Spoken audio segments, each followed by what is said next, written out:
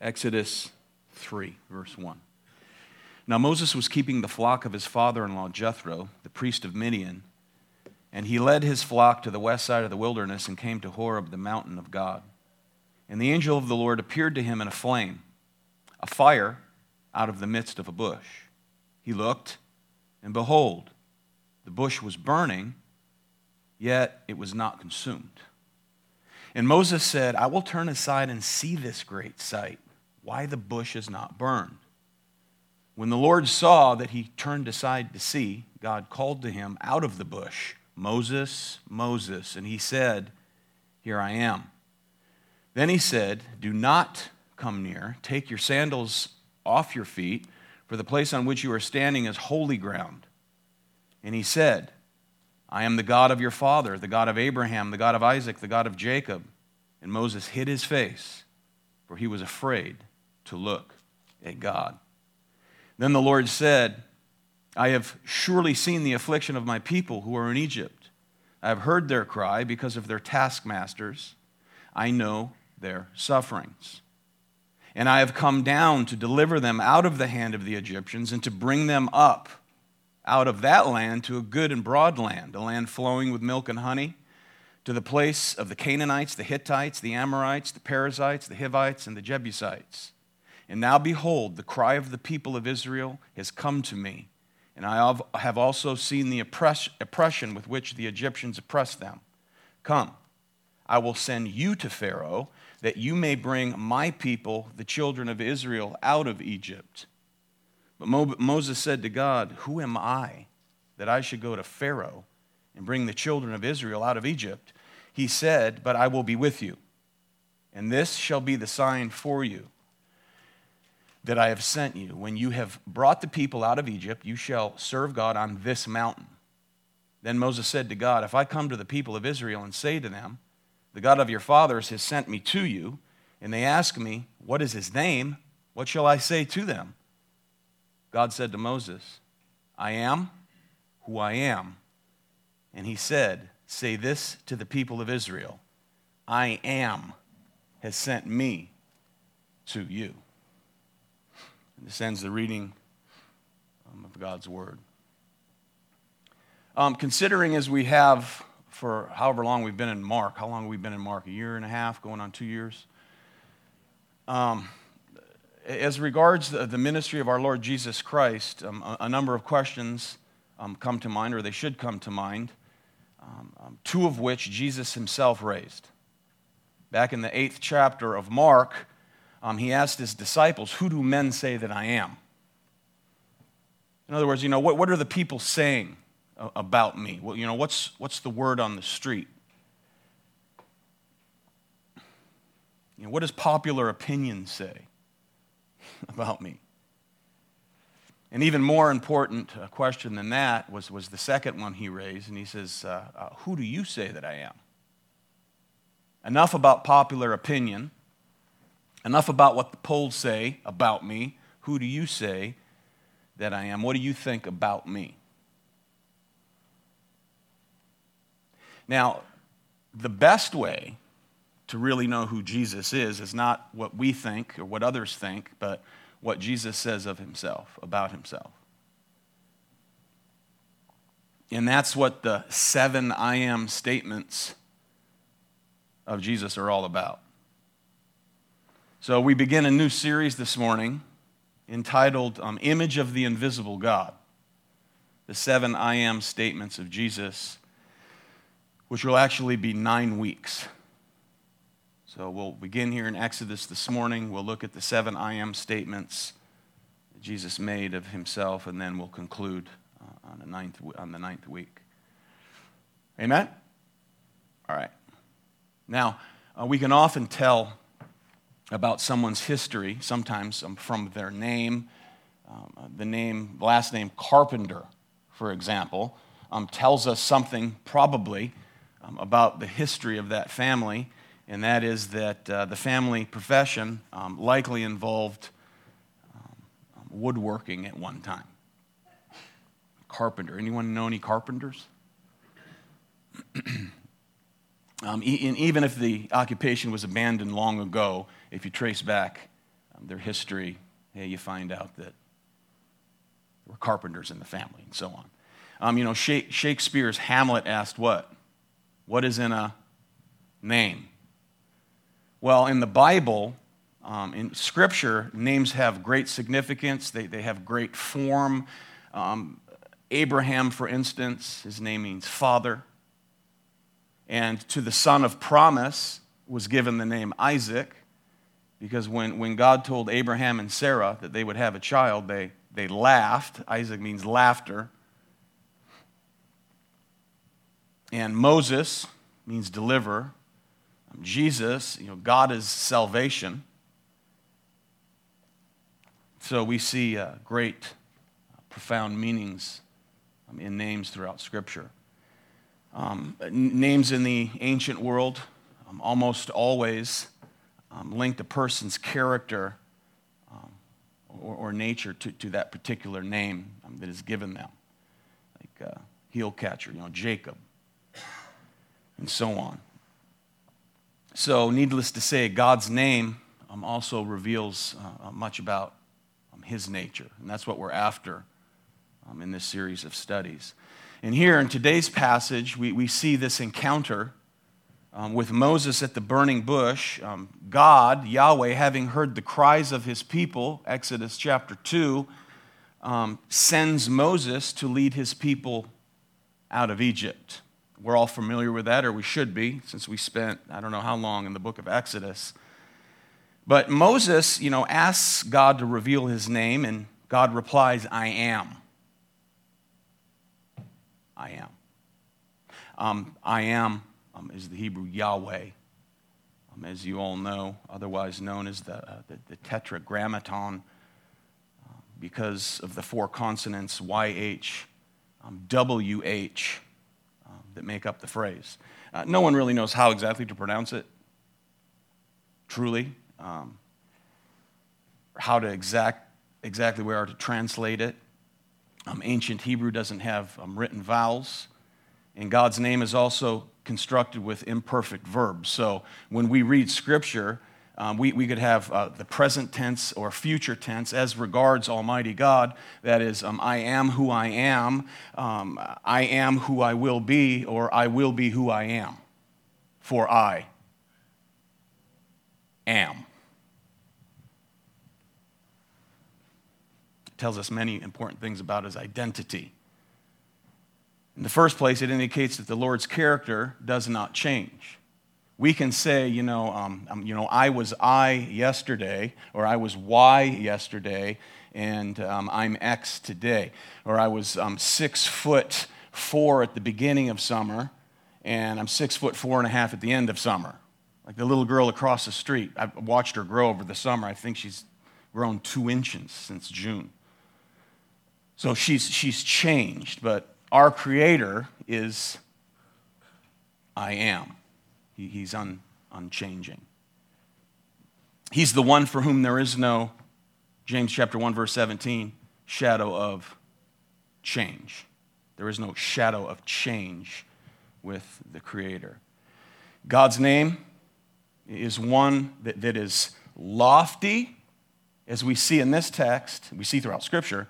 His name is lofty, yet he fixates on the lowly. And this is what he does here. If notice, we see the lofty nature of his name and his lowly concern. Look at verses 7, 8, and 10. Verse 7, the Lord said, I have surely seen the affliction of my people. Verse 8, I have come down to deliver them. Verse 10, I will send you to Pharaoh, that you may bring my people, the children of Israel, out. Verse 15, God says, say to the people, the Lord, the God of your fathers, the God of Abraham, Isaac, and Jacob, has sent me to you. So, God's name, which is lofty, he fixates on the lowly. So here's Moses. He's an old man. At this point in time, he's 80 years old. He was met by God to be sent by God to the very people of God. And in response, Moses, he says, who am I? And if you notice, God doesn't disagree with Moses, that he's a nobody, that he's a nothing to carry out this task. God here, he never points out to anything in Moses that says you can do this, because he's not the means of God's power. He's a vessel that will be used by God. So in other words, God never says, don't think of yourself in this way, Moses. Don't think so lowly of yourself. You're great, be a positive thinker. You're wonderful, you're capable. You can do anything you put your mind to. None of that nonsense. None of it. No emphasis of ability to carry out the task is laid on Moses. This is all about God. Exodus has nothing to do with Moses. It has everything to do with our Lord, the great deliverer.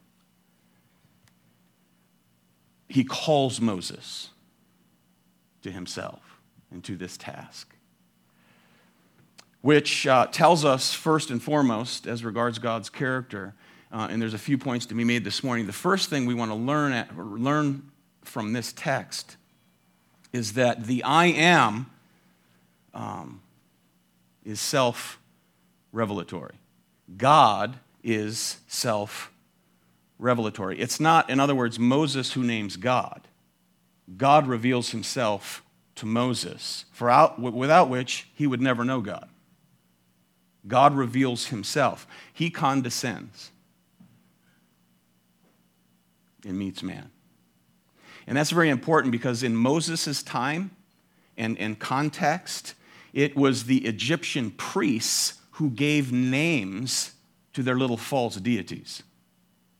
The Egyptian priests would give names to these deities, believing that if you discovered a deity and you gave a name to that deity, you could compel that deity on your behalf.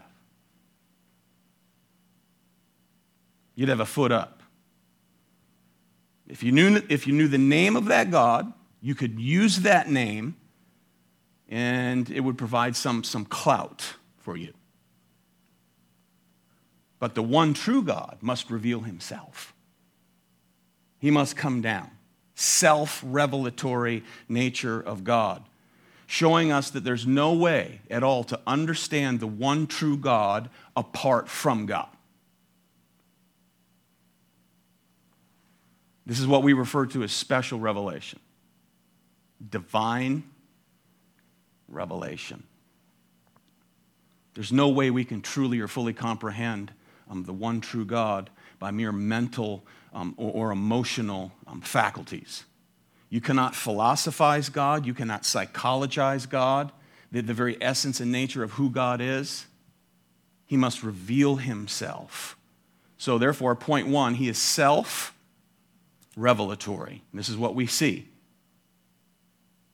There's the theophany of a burning bush. Moses turns. He's mesmerized. It's burning. It's not being consumed.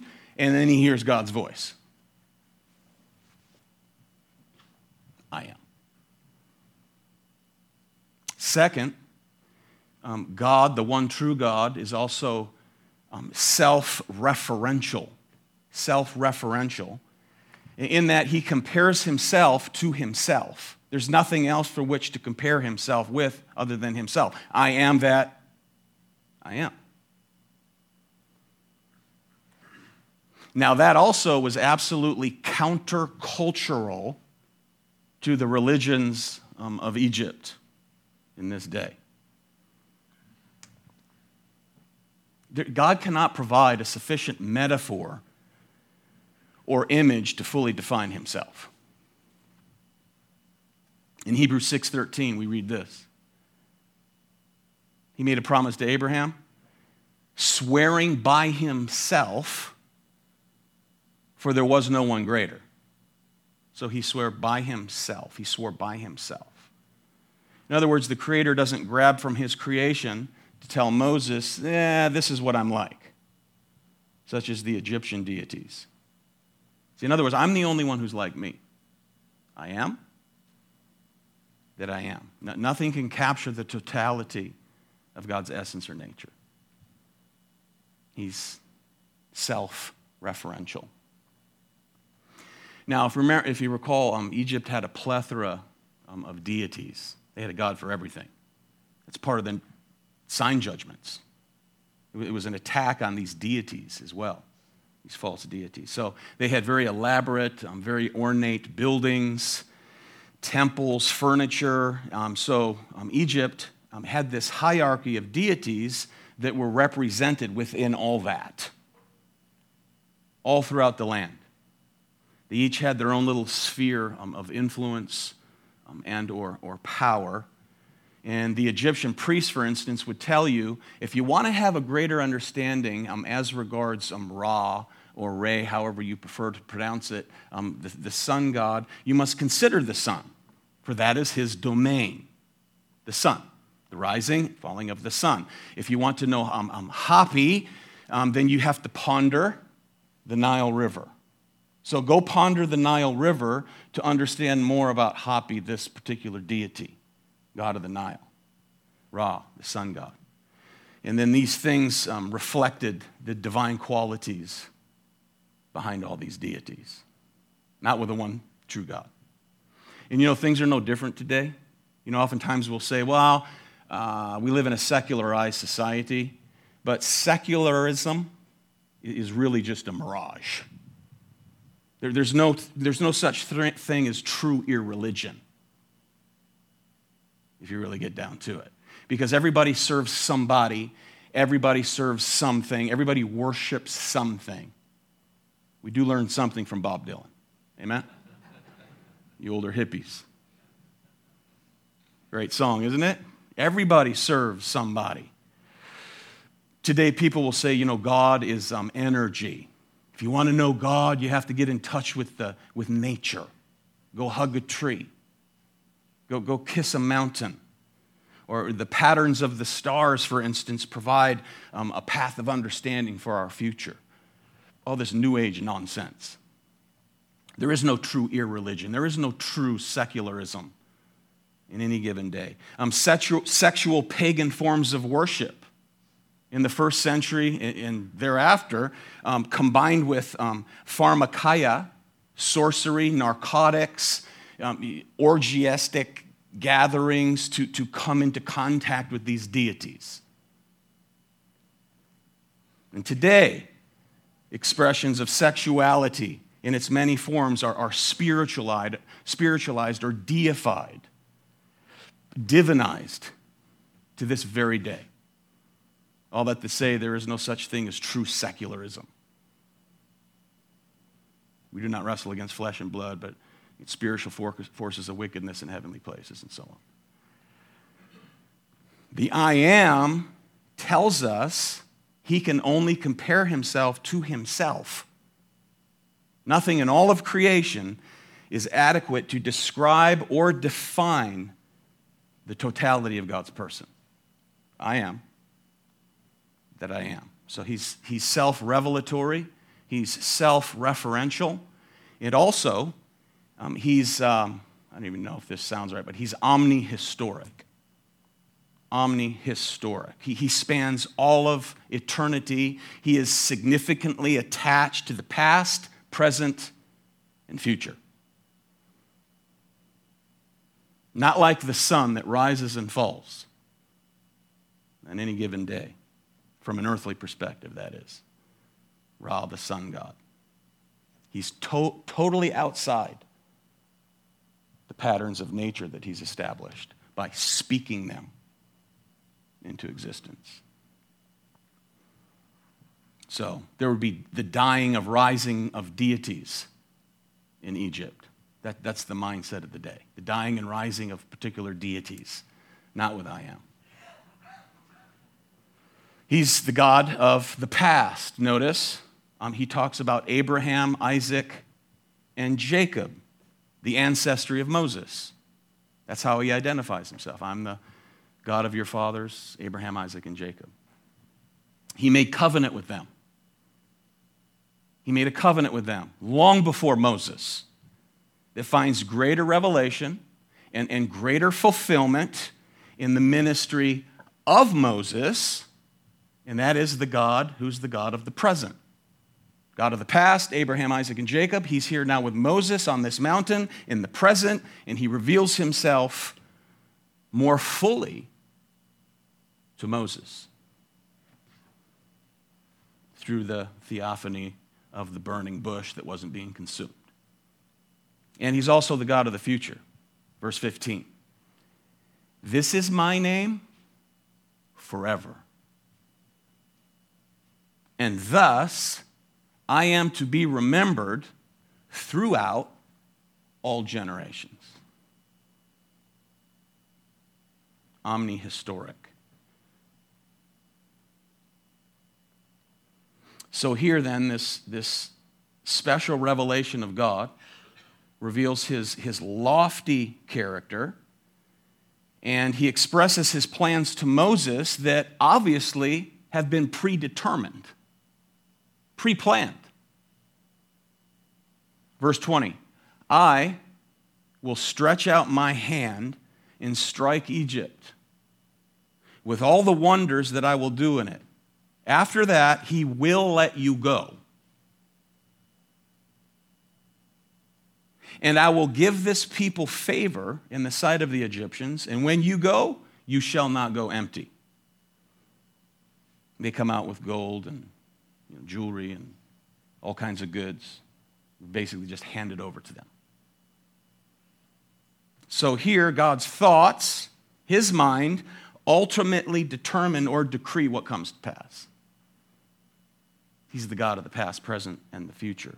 You know, what we'll often say in less than pleasant conditions, and I've said this many times before, well, God, he allowed this to happen. And again, the question that we must always ask, if that's a phrase that we use, is this: is there anything he allows that he hasn't already decreed to allow?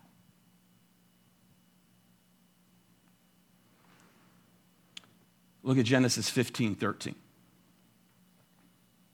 Then the Lord said to Abram, this is before he changes his name, know for certain that your offspring will be sojourners in a land that is not theirs, and will be servants there, and they will be afflicted for 400 years. But I will bring judgment on the nation that they serve, and afterward they shall come out with great possessions. So, question, how did those 400 years begin? Psalm 105, verse 16. When he, God, summoned a famine on the land and broke all supply of bread, he had sent a man ahead of them, Joseph, who was sold as a slave. His feet were hurt with fetters. His neck was put in a collar of iron until what he had said came to pass. The word of the Lord tested him. Isn't that beautiful? He's infinite. His thoughts are not ours. His ways are not our ways. He is power supreme, beloved. The I am, power supreme, above whom there is no might, above whom there is no power, above whom there is no transcendence. He is the transcendent one, who, as we'll see, became immanent. Transcendence and immanence. I am. You hear these silly terms about my higher power, like an AA and NA, my higher power. There's all kinds of higher powers that exist in this world, amen? Your boss is a higher power. When the lights flash behind you, when you run through a stop sign, that's a higher power. And you stop. In the military, there are higher powers, all the way up the ladder to the President of the United States, who is a higher power, but none of them are supreme. None of them are transcendent.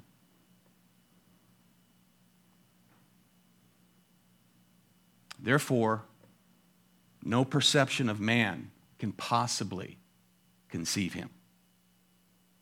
He must reveal himself. No metaphor can express him, the I am, and no time frame is able to contain him. I am that I am.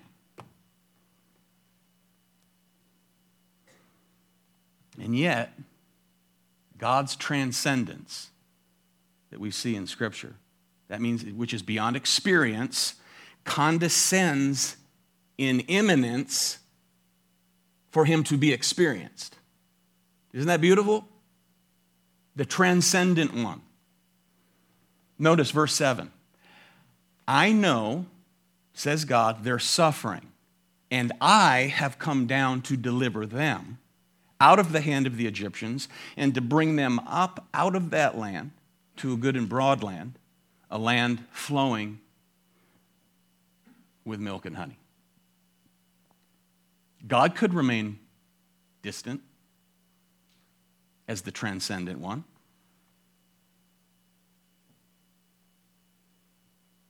Alone, and not care at all about you, and have absolutely no interest in your life, in your traumas, your troubles, your problems, and he could just remain separate from his creation. But he doesn't. Because instead, look at what we read. He speaks. The transcendent one speaks. He condescends to do this, to communicate with his creatures. He speaks. Notice, we see that he sees their affliction, the people of God. He sees affliction. He speaks. He sees. He hears their crying. And he knows their suffering. And then we read that he comes down. He comes down. He condescends. Condescending grace in order to deliver. He speaks, he sees, he hears, he knows, he comes down, and he delivers. I am.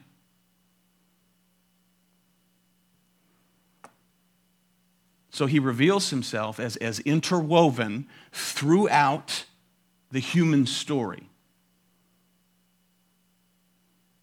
He's not distinct from it. Now, the great theologian of our day, John Frame,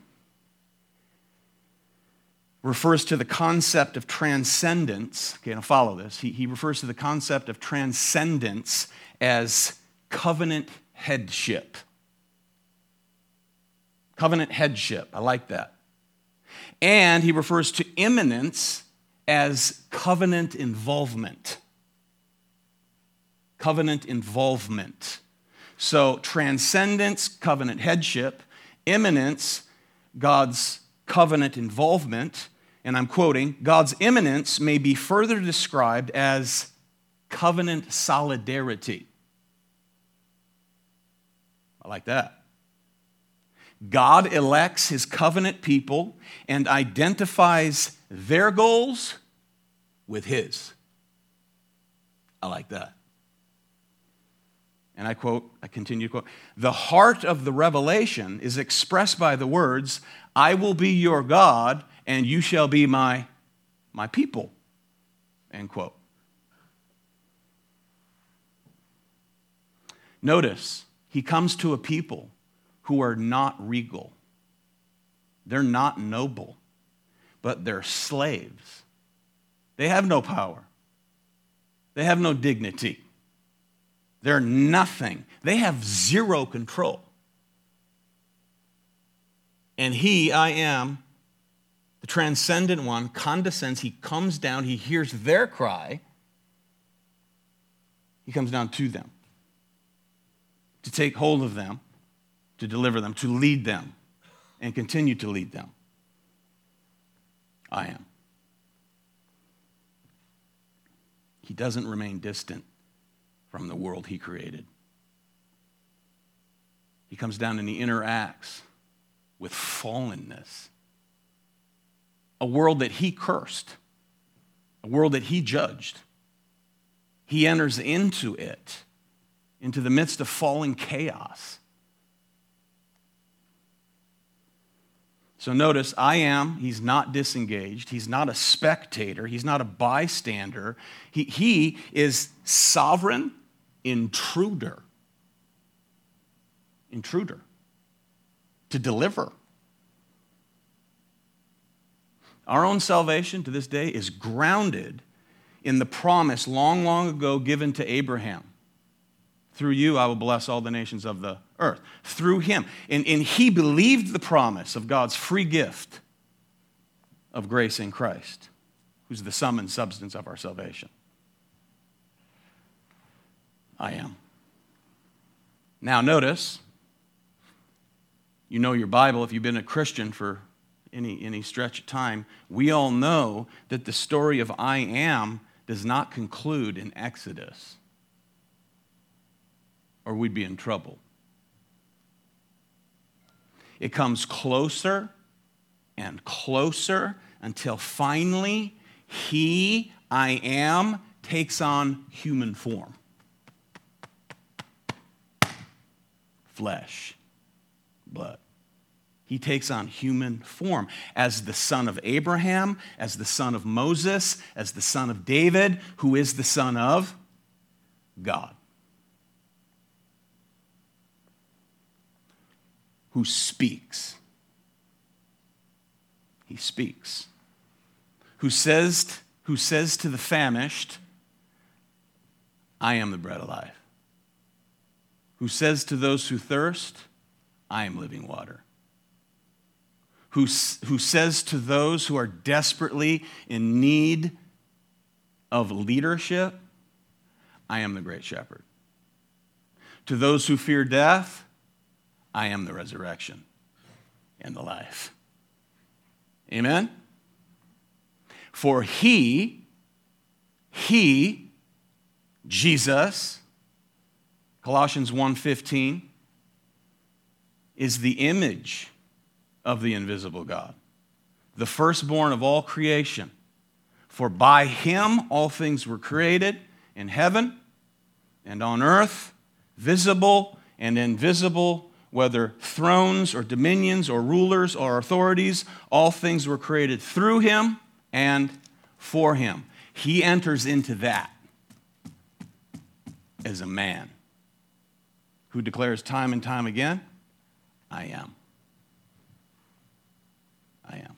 And that's what we'll look at in the coming weeks.